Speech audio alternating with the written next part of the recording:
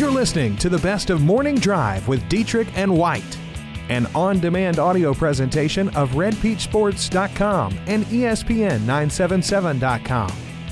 Now here's today's show.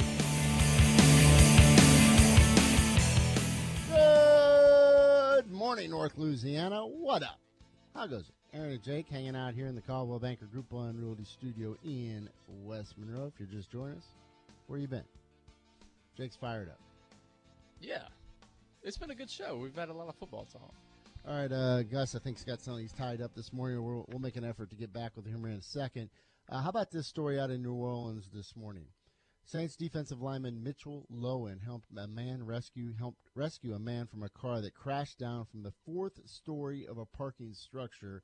Lowen was having brunch with his wife and son at a New Orleans restaurant when he rushed into action on Sunday. He was the first person who walked up to the SUV, which had landed upside down, and he found a man screaming in pain and pinned inside his vehicle. Lowen said others quickly joined him, and since they couldn't pull the man out of the position, they went ahead and flipped the car over. First onto its side, then all the way to its tires. After another bystander crawled into the car to check on the man and unlatch a back door, Lowen said he pried the door open so they could speak to the man while waiting for emergency workers. That's probably a big no-no, though, right? If the guy had a neck injury, you wouldn't want to move him. Well, there was a lot of different factors. They're worrying about falling concrete after he goes from the fourth floor of a parking garage. It was still falling? They were worried about that. And, of course, they were worried about gasoline spilling out and a potential fire. True. Man, what a scary situation. Lowen, a third-year undrafted pro from Arkansas, is listed at 6'5", 275 pounds, which is important to this story. Strong guy. Yeah. A guy who can flip a car. Yes. He says it was life-changing, man. I was talking to my wife about this. There's not many moments that your heart pumps like this in your life. I'd say giving life, saving life, taking life, or risking life are about the only time your heart's going to beat that fast. There's not many things that you can do that you just get that feeling, that you just get after something like that. I mean, I feel like I was in a movie. At the time, I had extreme confidence. I had hesitation about what needed to be done. It was just that kind of feeling, the adrenaline pumping. I mean, that's life to the fullest right there. I feel like I was being led by God to help that man out. Lowen went on to say it was unreal, that I was there at that moment trying to help out, to lead others to help out as well, and others being willing to help out because I definitely couldn't have done it by myself.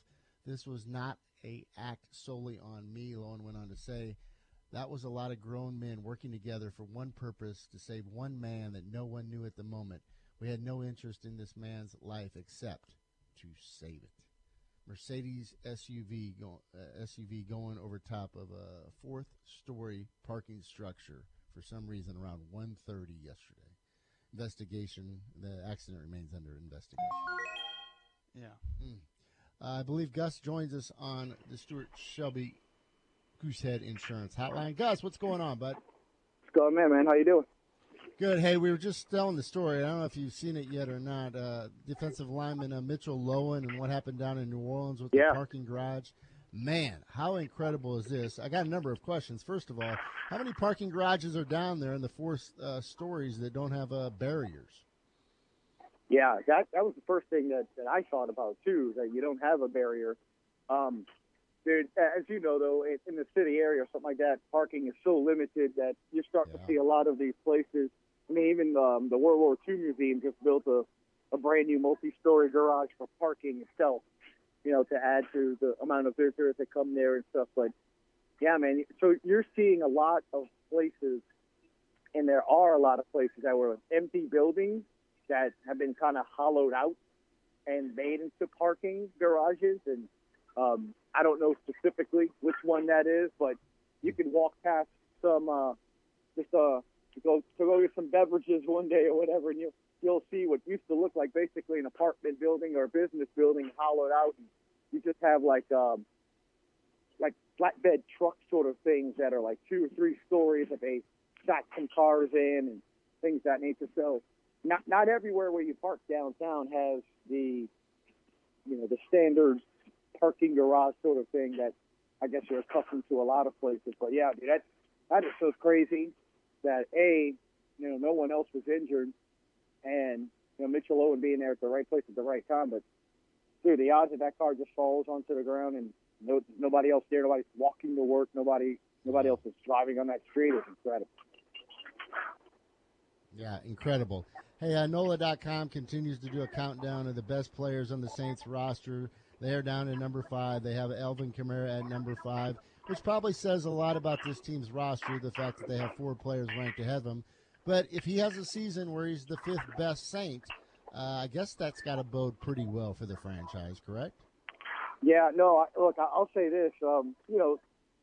Aaron, right now we're in the season of lists, right, where everybody's putting out interesting lists, funny lists, silly lists. I saw yesterday there was I was making fun of one where, Tom Brady's catch rating is higher than Nick Foles' in Madden. I'm like, geez and Pete, this is where we are. So, I mean, it's,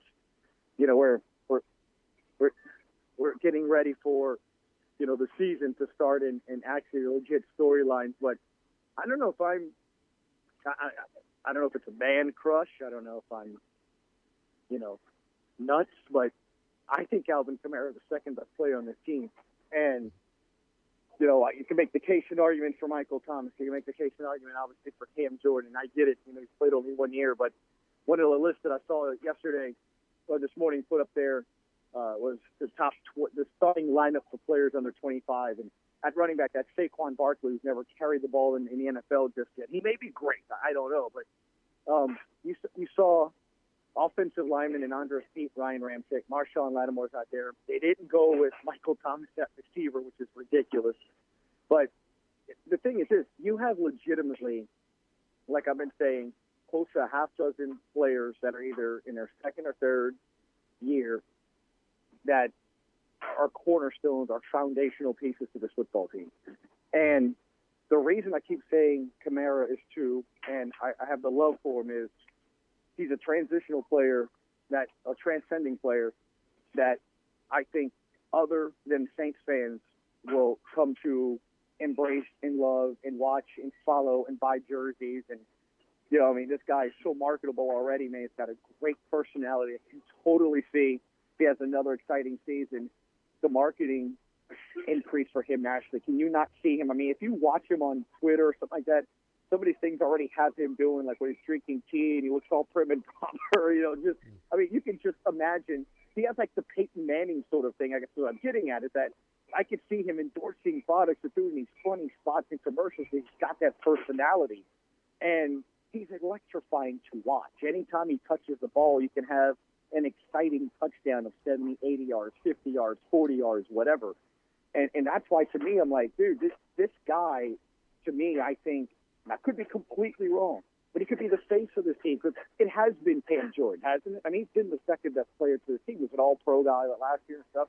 But unless you cover the Saints, like you're just starting to, maybe some people mention him and things like that. He's got a great personality and all that, but naturally, look, it is what it is. Even Marshawn Lattimore said it during his camp interview last week when he and Alvin Kamara were doing it. It's like Alvin Kamara is a superstar. Everyone loves offense rather than defense. The offensive guys get the most love.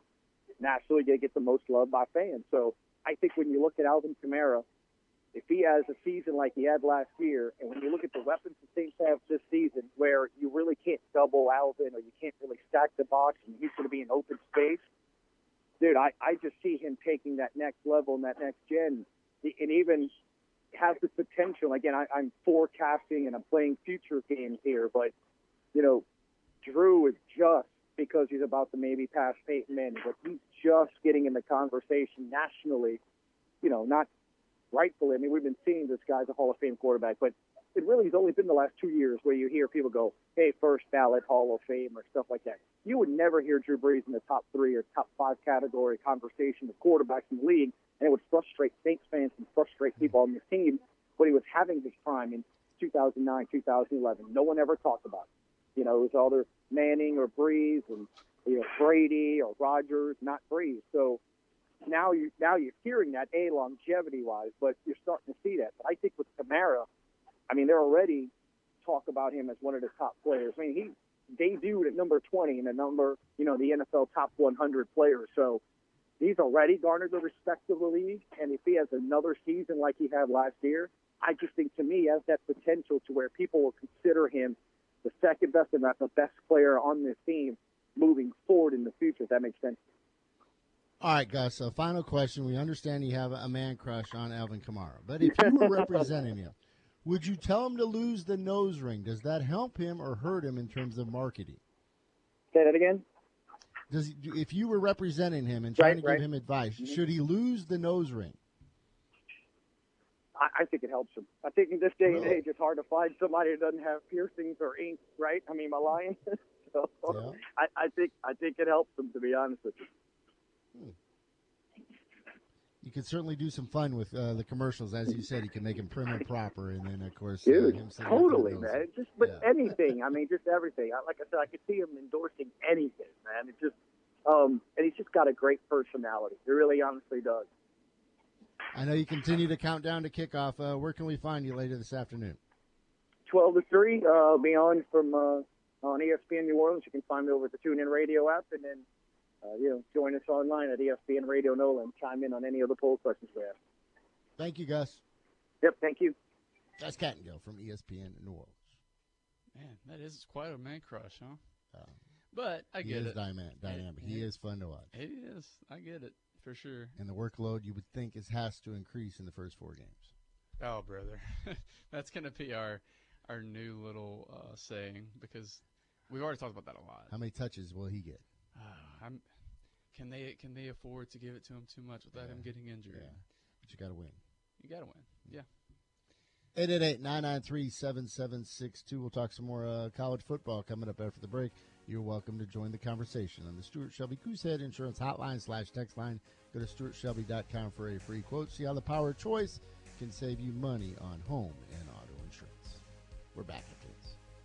All right, Jake, before we get to some more college football news, and I'm sure you'll twist this whatever way you want. Yesterday you had you wanted me to do some homework. Yeah. World Cup ratings, correct? Mm-hmm. And I was talking about the fact that they were going to be pretty good, and, of course, you can make comparisons to the NBA playoffs, not the finals, but the playoffs, with the number of viewers that watch the World Cup.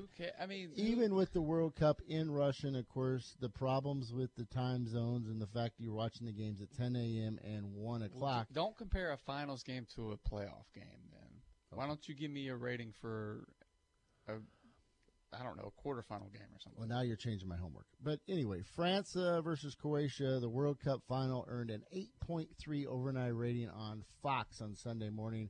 That was actually down 14% from Germany and Argentina in 2014, down another 3% from Spain and the Netherlands in 2010, which both also aired on ABC. So the numbers were down a little bit, but you're still looking at a pretty good rating for a Sunday morning. You wanted to make the comparisons to what that would be compared to the NBA Finals. All right, well, let's forget the finals then. All right, well, I'll have to do some more research on that. No, I got it right here. Okay. Well, just to compare it to the finals, a 9.4 rating for the World Cup Finals in 2018.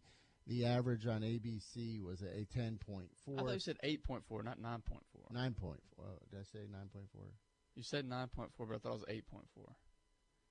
8.3, yeah. You're trying to skew this thing. Look I at picked you. up another rating. Yeah. All right, 8.3. So the NBA Finals had a 10.4. What does that mean? That literally means 17.85 million viewers in the United States. Okay. So if you want to compare to let's do the Western Conference Finals. Game 1 drew 8.8. All right. Okay. So I just think it's kind of silly. In prime time. Yeah, but you're talking about how this all came from. You were like, I can't believe you didn't watch the World Cup. You missed out on expanding your horizons, and I combated that by saying that's like me coming back and saying I can't believe you didn't watch the UFC event this last. And you said, well, the world was watching, and I wasn't going to pay. It was free. You pay in some way or another. You pay for cable, right? I got an antenna. Oh, okay. Well, rabbit ears. Good for you. So anyway, that's how that came about. Just the fact that the world was watching. Clearly, the world wasn't watching. Bottom line is, I would say in the United States, considering the time and, of course, being on a Sunday at 10 a.m., that's a pretty solid rating. They should be happy with that. Not bad. Yeah. Not bad. So that's all I'm saying. It's not NBA or NFL, but not bad. Mm-hmm. Well, get the United States in a World Cup final. You want to see what that rating would be? Okay, that would be different. Yeah. And I would watch that. I would watch that. All right, what you are going to watch in the fall is a lot of SEC football. Media Day continues to roll along in Atlanta. Day 2 has Kirby Smart. I think he is up to the mic as we speak. What can we anticipate from Georgia's head coach? Oh, man, a lot of national championship questions. Yeah. A lot of, 2nd and 26 questions, which I'm sure he's fielding now. Talking about the secondary's got to be better.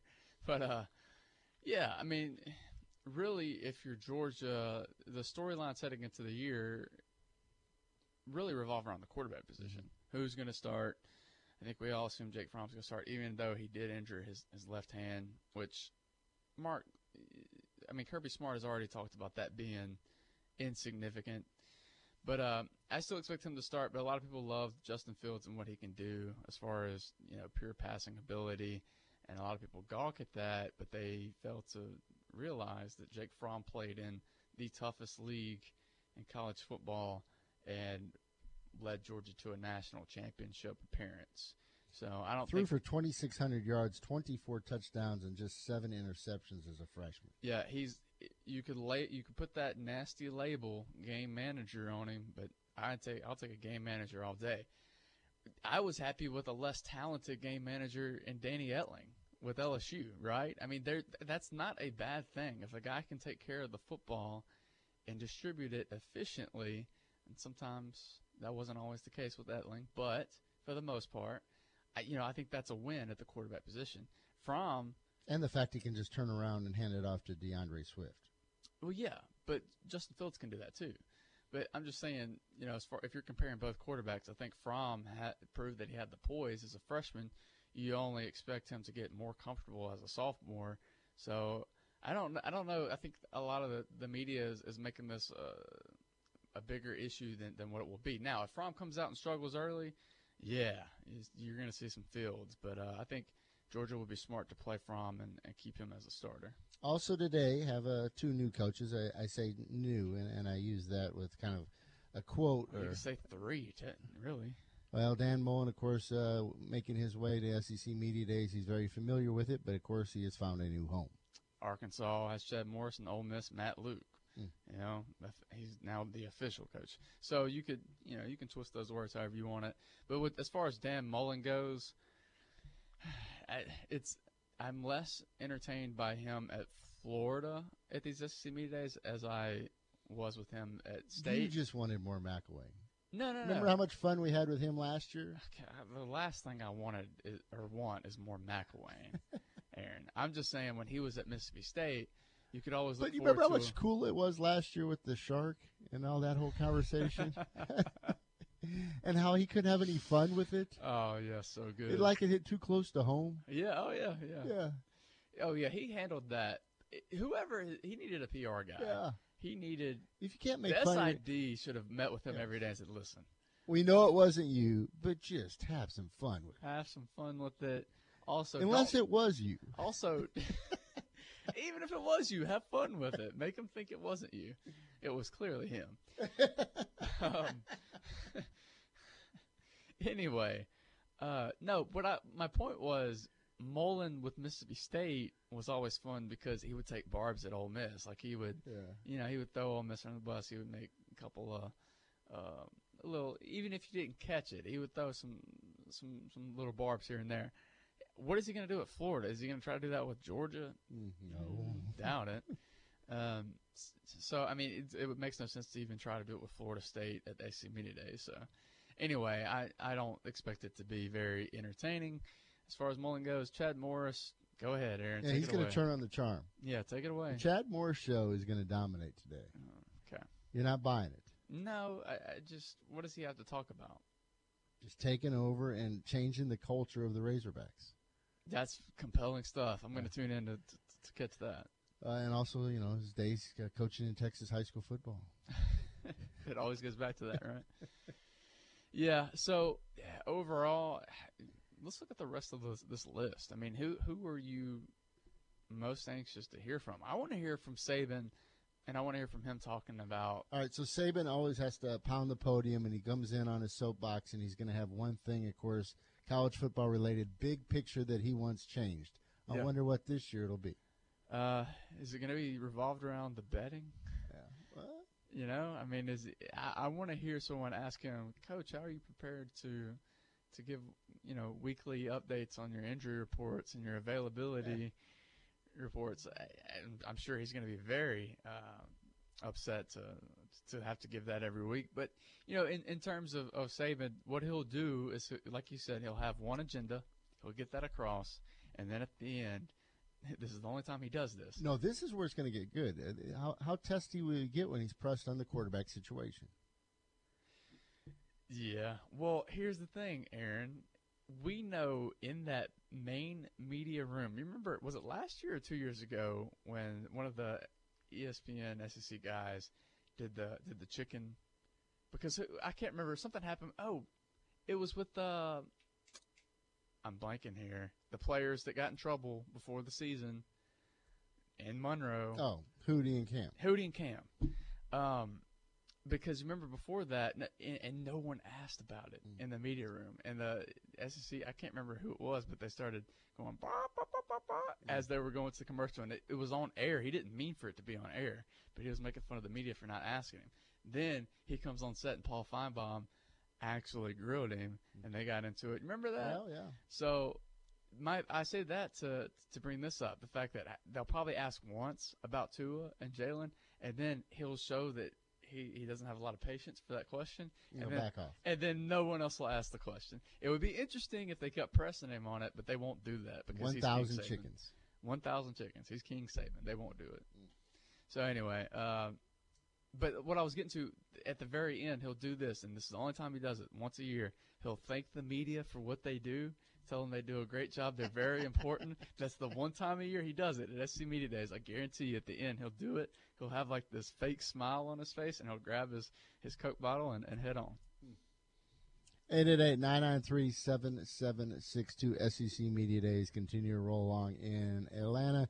And, of course, Conference USA Media Days, we look forward to that, of course, this week over in Dallas. Yes, indeed. Let's take a timeout. Coming up next, we're going to talk a little Major League Baseball. I hope you're not talking about it. It'll be a short segment. Astros. You want to get into the Astros up What there? we do is we bring in experts. That's right. Jason Pugh is one of those experts. Thankfully. This guy knows MLB like no other. He joins us after the break. Welcome back to the Morning Drive. Aaron and Jake hanging out here in the Caldwell Banker Group 1 Realty Studio in West Monroe. John Tabor doing a fine job back at the Sports Talk 97.7 headquarters in Ruston, dialing up all the right numbers, including the number of Jason Pugh. He wears many hats. He's a journalist. He's Northwestern State sports information. He's an MLB fan. He's a baseball historian, and he's a guest on our show. Jason Pugh, how you doing this morning, bud? I'm good, Aaron, and I appreciate the last one more, the last description more than any. Baseball historian, really? You like that? No, the guest on the Morning Drive. Oh, okay. Oh, yes, correct. Jason, all right, I want to talk some MLB with you. First of all, home run derby last night. My buddy Jake over here, he was all in, says it was compelling TV. That's as good as it gets. What says you?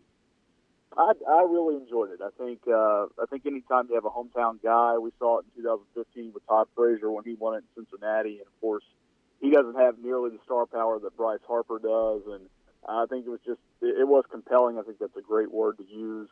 A lot of fun to see those guys cut loose and kind of be a kid. I read something from Jeff Passan on Yahoo this morning, and that's a guy who's done a really good job covering MLB for the past 10, 12 years. Really, really good stuff. You can follow him on Twitter or read his stuff. But Harper talked about kind of being that's kind of the kid you've seen grow up when he was 11 and won a home run derby in Cooperstown, and when he was 15 hitting balls 500 feet at Tropicana Field. I think that's the kind of face that MLB needs. They don't need the Bryce Harper that got onto a reporter several years ago and saying that was a clown question, bro.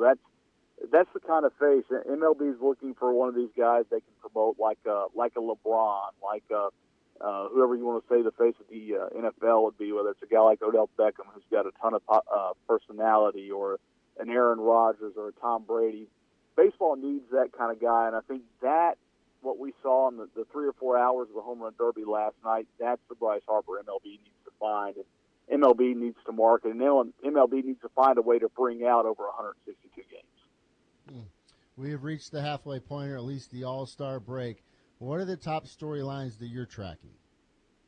I think if you look at the NL East, I think the surprising runs of the Braves and the Phillies, I think that's a pretty good story. I think the Dodgers coming from 10 under 500 to lead the West at the break, and to have 4 teams within 3 or 4 games of each other out there. Now, it hasn't been great baseball in terms of wins and losses, but it'll be compelling down the stretch. I think the Red Sox and Yankees, we got a little fatigued with that probably about 15, 16 years ago when they met a couple of times in the ALCS, the remarkable 2003 and 2004 ALCSs. Of course, the Red Sox winning it in 2004.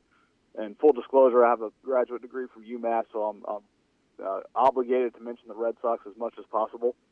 But what they've done, them and the Yankees, I think they're headed for another remarkable run down the stretch. Can Cleveland pick up some of the pieces from last year in its bullpen? The emergence of guys like Mookie Betts in Boston, and, of course, the continued greatness that no one sees of Mike Trout out in L.A., because most people are in bed by 9 o'clock when his games start. So a lot of good storylines that MLB's got some momentum. They've got to find a way not to fritter it away, and I think that means, probably having some checks and balances on Commissioner Rob Manfred, some of the things he's put out there. Ohtani, where does that rank as a storyline, considering the up and down season that he's had, of course, the injury, but what he continues to do now at the plate? Yeah, I think that's, again, it kind of falls nationally. It's been a big story. I think if you're kind of a casual fan, or if you're a fan of the Astros or the Rangers, or a team that's not out on the West Coast, or if you're not on the West Coast, I think it's gotten lost a little bit. And I think the injury has something to do with that. If he were still pitching every 6 days and hitting in the lineup as the DH, I think you hear a lot more about him. But I think the Angels, their struggles, I think his injury, I think it's kind of tampered a little bit, tampered down some of the expectations and some of the coverage. But I think had he been able to do what he did for the first month, I think he'd probably have a little fatigue from hearing about Shohei Ohtani. You got a unique perspective. I call you an East Coast guy, but heck, you've been down here so long that I think you probably have lost that title. You know how important Major League Baseball is up there. What is the difference, fan-wise, growing up there compared to perhaps in the South with Major League Baseball? It's simply, if you look at it, Aaron, I think it's supply and demand, in a sense that if you grew up in New England, or if you grew up on the Northeast, you got the Yankees, you've got the Mets, you've got the Red Sox, you've got the Phillies, now down when you added the Nationals 13 years ago in 2005. Within 4 hours or so, if you live somewhere in that giant mass of humanity, the Orioles are in there. It matters. Pro sports matters up there to the larger markets, and even some of the, kind of the medium-sized markets. I don't want to call Baltimore a small market by any stretch, but it's small compared to Boston and New York. But those markets, they care about professional sports the way that we here in the South care about college sports. And I can tell you this story from when we were in grad school. It was the fall of 2013. Oklahoma and Baylor were playing on a Thursday night. Oregon and someone out west, I believe it was Arizona, playing on a Thursday night. We went out with some grad students, some of my classmates. We had a little Thursday night gathering. We'd always go. We went and ate some wings, and we looked around, and it's game 3 of the hockey season, and there's nothing but Boston Bruins games on the TVs. We had to beg for the one little TV in the corner to put on Oklahoma and Baylor, which at the time was a top 15 showdown in college football. It just showed to me that college sports mean so much less up there, and pro sports mean so much more, and it's kind of inversed here in the South. We have adopted the Houston Astros as our team this summer. The viewers kind of voted on it. You're a little bit farther south there in Natchitoches. How do you think it weighs out with the Rangers and the Astros down there, or in this state?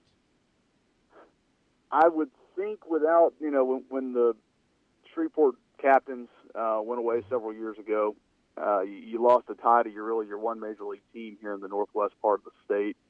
You are about equidistant in Natchitoches. It's about roughly 4 hours to the ballpark in Arlington. It's roughly about 4 hours to Minute Maid Park. So you should be more of a split market. And I'm sure probably 5 to 7 years ago it was pretty Rangers heavy, and right now it's gotten to be a lot more Astros. You have a good helping of St. Louis Cardinal fans, which I think goes back when you're in a community where the demographics skew a little bit older. Yes, Natchitoches is a college town, but it also has a lot of retirees.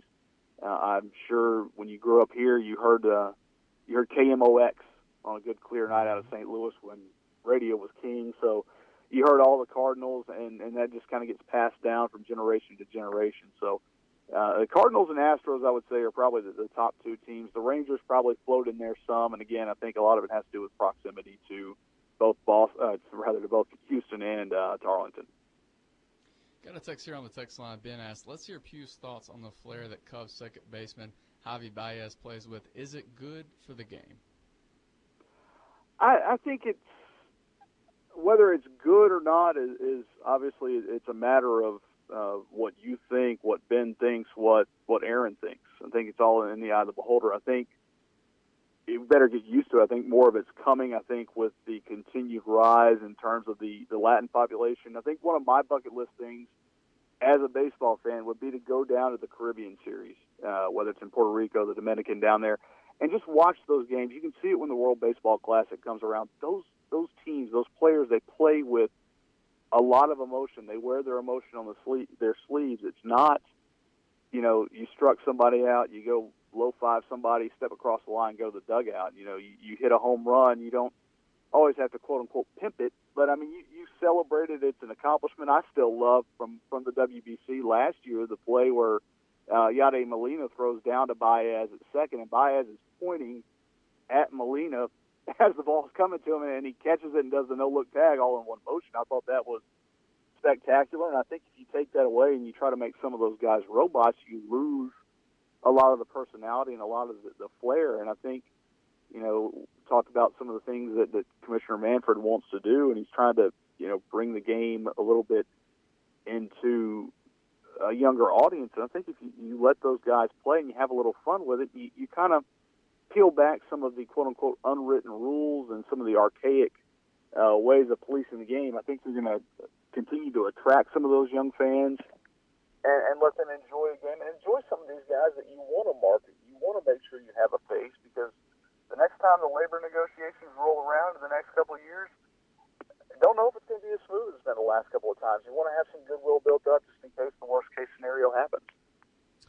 Jason, we have this conversation, it seems like, every year, and everybody wants to talk about the state of the game as we head into this all-star break. Where do you think the game stands right now? I think it's got a chance really to make up some momentum. I think the NFL, while it's still king in terms of numbers, I think that some people are really have been turned off in the last 12 months because of the stuff that's gone on in the political arena involving the game. I think if MLB is smart, they can kind of fill that vacuum. You look at a place like San Diego. If the Padres were doing better, that's a perfect example of a market that now has one professional team. It's the only MLB-only market in, I believe, in North America, because the Blue Jays obviously Toronto has the Raptors and the Maple Leafs. But there are vacuums, there are fans that want to find something to watch, that want to find something to do. And if you find a way to market to that younger demographic to build your fans, and yet you've got to balance it out, because there are people my age that are pushing 40 that still love the game, and you kind of feel like you're in between. They're trying to phase out. Maybe some of the older fans are not care about. I'm a traditionalist at heart. I don't care about pace of play. Does it get long? I was at an Astros-A's game last week that took 3.5 hours because every time you looked up, it was a 3-2 count. But they're doing some things to speed the game up. The mound visits are being cut down. They're trying to find ways to appease everybody, and I think that's a smart thing. I think they're on the right path. I think when it gets down to it, the next labor negotiation, which I believe comes after the 2020 season, through the next season or the season after, I think if they can build some momentum between the players and the owners, smooth out some things, and you can't forget about the minor leaguers. They have a suit right now trying to raise their pay. So public opinion, probably in the next 24 to 36 months, are going to be very important for Major League Baseball when it looks forward. Jason Pugh, final question. Of course, down at Northwestern State, how's my guy Brad Laird doing? You're not going to find anyone better. I know I don't have to tell you that. As much as you guys dealt with him at Ruston, as much as I dealt with him here as the defensive coordinator, and then at Ruston High, he's tremendous. You guys know that. There's a lot of energy and a lot of excitement. We'll actually be down in Houston on Thursday for Media Day. Southland Conference Media Day gets going Thursday, which means football season is literally right around the corner. But it's been a joy and a pleasure to have Brad here for the past almost 2 years now, and can't wait to see what he has in store for the Demons. And September 8th will be a good one when Grambling comes here. It'll be his first home game as head coach. Of course, Demons open with Texas A&M. Jimbo Fisher's first game as an Aggie on August 30th. That's on the SEC Network. And a couple of really neat first games there for Brad. First game against Jimbo, and then first home game against Grambling, and yet another wonderful human being as a head coach in Broderick Fobbs. Awesome. Thank you, Jason Pugh. You're the best, bud. Thanks. Appreciate you guys. Anytime. Take care. Good stuff. Even though it sounded like he was in a vacuum for the last 2.5 minutes. Hey, have you ever asked a dumb question? All the time, every morning. Okay, well, somebody just asked Kirby Smart a really dumb question. Oh, please tell. Someone just asked Kirby his thoughts on how stacked Georgia is at quarterback with Fromm, Fields, and Eason. Eason transferred. Saturday Down South tweeted this out and said, thinking of following up with his thoughts on the backfield of Chubb, Michelle, and Herschel. Well, please. All right. How did he respond? I don't know. I don't have that information, but I'm sure he probably tried. I don't know. He might have embarrassed the guy. But if I'm on, and I've done that before. I've gone to a couple SC Media Days, and it's televised. I thoroughly check my questions, make sure there's not something stupid in there like that I'm overlooking. But yeah, pretty embarrassing. That's pretty good. Mm-hmm. In front of the whole media congregation. Uh-huh. On national television, SC Network. Yeah. I think the most embarrassing mistake, and I've had a number of them. So I've told this story before. I was, of course, going to the Harvard of the South in San Marcos, and they had one of these big celebrity golf tournaments like we saw in Lake Tahoe over the weekend. And they were doing one up in Barton Creek there at the golf course in Austin. Number of big stars there. So, I had a little radio show there on our college station, literally spanning about maybe a mile or two where people could actually hear it. Well, anyway, I had a little tape recorder, so I thought, this is going to be a great opportunity. So I go to the golf course, and I'm interviewing all these people. Got Johnny Bench and a number of others. Jim McMahon was there, so it was pretty cool. And there was literally no media there, so I had full access. And I'm sure they looked at me and like, who is this kid with this little tape recorder? But all of them were fantastic with me. So I'm getting inside the ropes, and I'm doing these interviews, and, I'm nervous as hell. And I walk up to Mike Schmidt, and I'm doing the interview, and I'm getting some good stuff from him, I think. And then I asked him some question about the number of home runs that he hit. Well, I basically shortchanged him 200 home runs in his career. So I'm there, and I asked some question about home runs, it was 300 and some home runs. Well, he had like 500. Now I know 548. You'll never forget that. And then he called me out on it. And the worst part was there were some bozos, some schmoes, and they were looking at me like, why is he inside the ropes? How is he getting this access to talk to the likes of Mike Schmidt?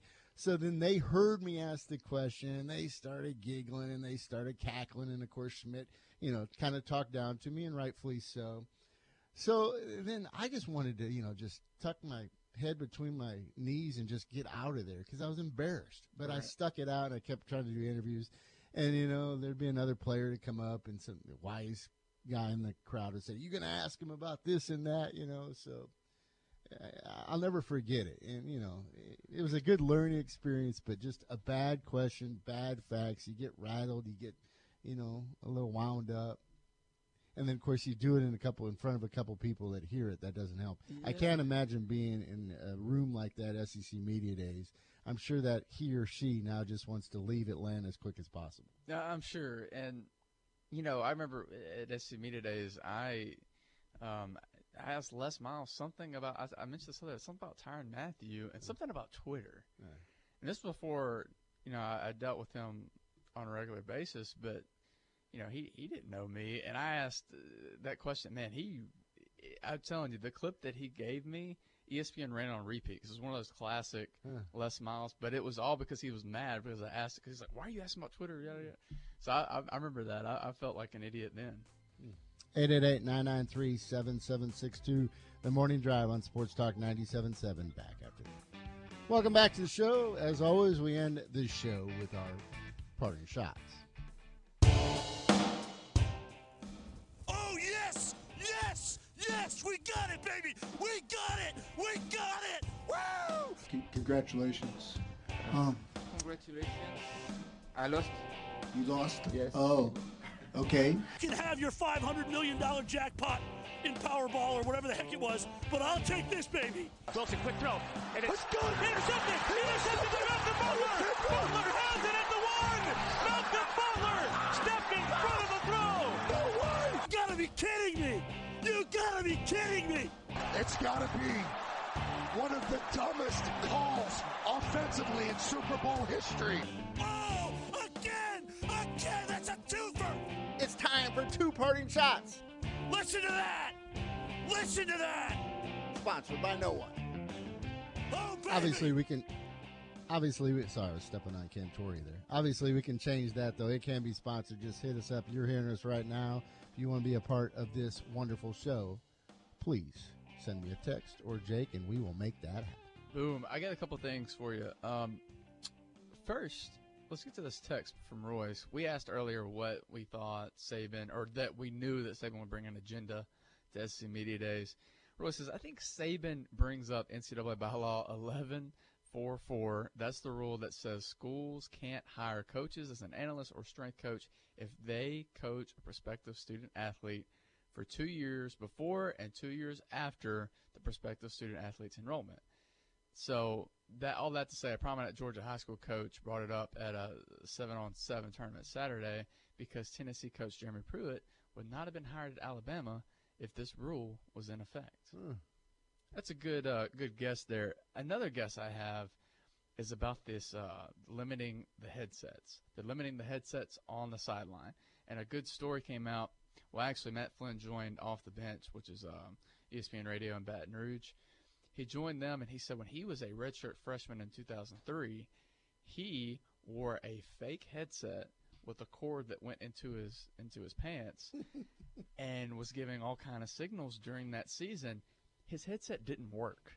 He was giving out fake signals all year just as a decoy. And so he told them, he said, when I heard about the headset rule, I was wondering if you could have fake headsets, which I assume you couldn't, because then how do you know, as a referee or an official, how do you know how many headsets are working and aren't working? So I would assume that you can't have fake headsets. But I thought that was funny that he told that story about how Jimbo Fisher had him do that, and of course they were under Nick Saban. So both Saban and Fisher had their own little tricks as far as headsets go. Some ULM fans would say Charlie Weatherby had a fake headset on the majority of his time. Oh, yikes. Is that not fair? Nah, that's not fair, man. He did take down Saban. It is funny. He did take down Saban. That's right. He's got that on his resume. That's right. How many people can say that? I know. Really? I know. Really? How many people can say that? Mm-hmm. All right. My other parting shot is MMA related. Sorry, Aaron. But Stipe Miocic, the former heavyweight champion who just lost to Daniel Cormier, he has now spoken about what transpired. Of course, we know that Daniel Cormier knocked him out in the first round, but the big news was Brock Lesnar came in. It was a bit of a circus. Lesnar shoved Cormier, and then they did their professional wrestling promos to try to sell tickets. Miocic says it was a blank show, and it was disrespectful. I didn't think that was what the UFC was all about. I thought they were going to interview me after the fight, and I was going to ask for a rematch. When Brock came in, I said, I'm out of here. I don't need this circus. How can you give a guy a title shot who hasn't fought in over 2 years, is suspended, and his last fight is a no contest because he was taking PEDs? I want a title shot. I deserve it. Lesnar hasn't fought in how long for him to get a title shot? As I get thrown to the side, it just seems like they are desperate for pay-per-views. Makes a lot of great points. Of course, Lesnar defeated Mark Hunt at UFC 200 and then had to was suspended because he popped. He tested positive for that, which sparked a whole another lawsuit from Mark Hunt. He was suing the UFC saying they knew about it, and Lesnar didn't have certain limitations under USADA that mostly everyone else has, and so he sued the UFC. Lesnar now is able to come back and do this simply because he's a big name, and UFC doesn't have Conor or John Jones or Ronda Rousey, you name it, to kind of save the day and get those pay-per-view buys. All right, this probably should have been in our headlines. Le'Veon Bell could not reach an agreement with the Steelers. Oh, did we not talk about that today? No, so wow. he will not. He's basically not giving them the hometown discount, even though they tagged him. So he's going to make, I think, $12.1 million next year. So Bell tweets out, to all my Steeler fans, my desire always has been to retire a Steeler.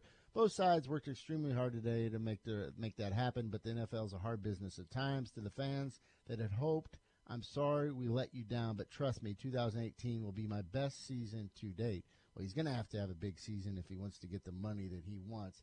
He's been asking, $14.5 million. According to numerous reports, of course, the Steelers came back and offered him close to $13 million, 13.3 on an average, but still his sticking point was 14.5. They could not reach an agreement. The deadline is now passed, so that means he will play this year under a franchise tag, and then he will be a free agent next year. It can't be good for the locker room. It just can't be. When a guy is that disgruntled, and this has been going on for a long time. And he even threatened to retire at one point. So, yeah, I just can't see this being a good thing for the Steelers locker room because he can't be happy there. But, of course, he does have to produce if he wants that big contract. And I could make the argument. So now over the, last year and this year, I mean, literally he still made $26.62 million with those franchise tags. Still, if you're talking about $14 million, that pales in comparison. Yeah, but he is going to be, I think, 27, and we know the shelf life of running backs in this league. Of course, I'm just telling you from his vantage point. Yeah, and then of course now you've got Steelers fans calling him greedy. Yeah, and I just hate to see that situation because he's rolling the dice on himself. He is, but will there be a market out there next year for Bell at 14.5? Not 14.5, right? Then he should have took the 13.3. I agree. He should have, but I think it's all a point of. I think it's ego at this point. I think I deserve 14.5. I've been good to this organization. I want y'all to be good to me back. But the NFL is a business. The NFL is not about letting you retire with their team. Well, he said both sides worked extremely hard, just couldn't make it happen. Yeah. Well, I mean, $1 million is a lot of money. That was the separation between, All right, good show today. Well done. Yeah. We'll try to do it again tomorrow. We'll talk a little. See what real sports actually do. When you get a little taste of real sports, you come in here, you fire it up, you're ready to talk sports. Real sports is hearing Ed Orgeron at the podium. I'm talking about the home run derby, but also, sports talk with the SEC Media Days. Yeah, it's got me fired up. We'll be back tomorrow. Ben Carlisle will join us as we'll talk a little Louisiana Tech football. Dr. Saul Graves, and I'm sure we'll have some other tricks up our sleeve. Thanks for listening to The Morning Drive. The Edge is coming up next. Thanks for listening to the best of The Morning Drive with Dietrich and White. To listen live every day, tune in at ESPN977.com or subscribe in iTunes, Stitcher, or wherever you find podcasts.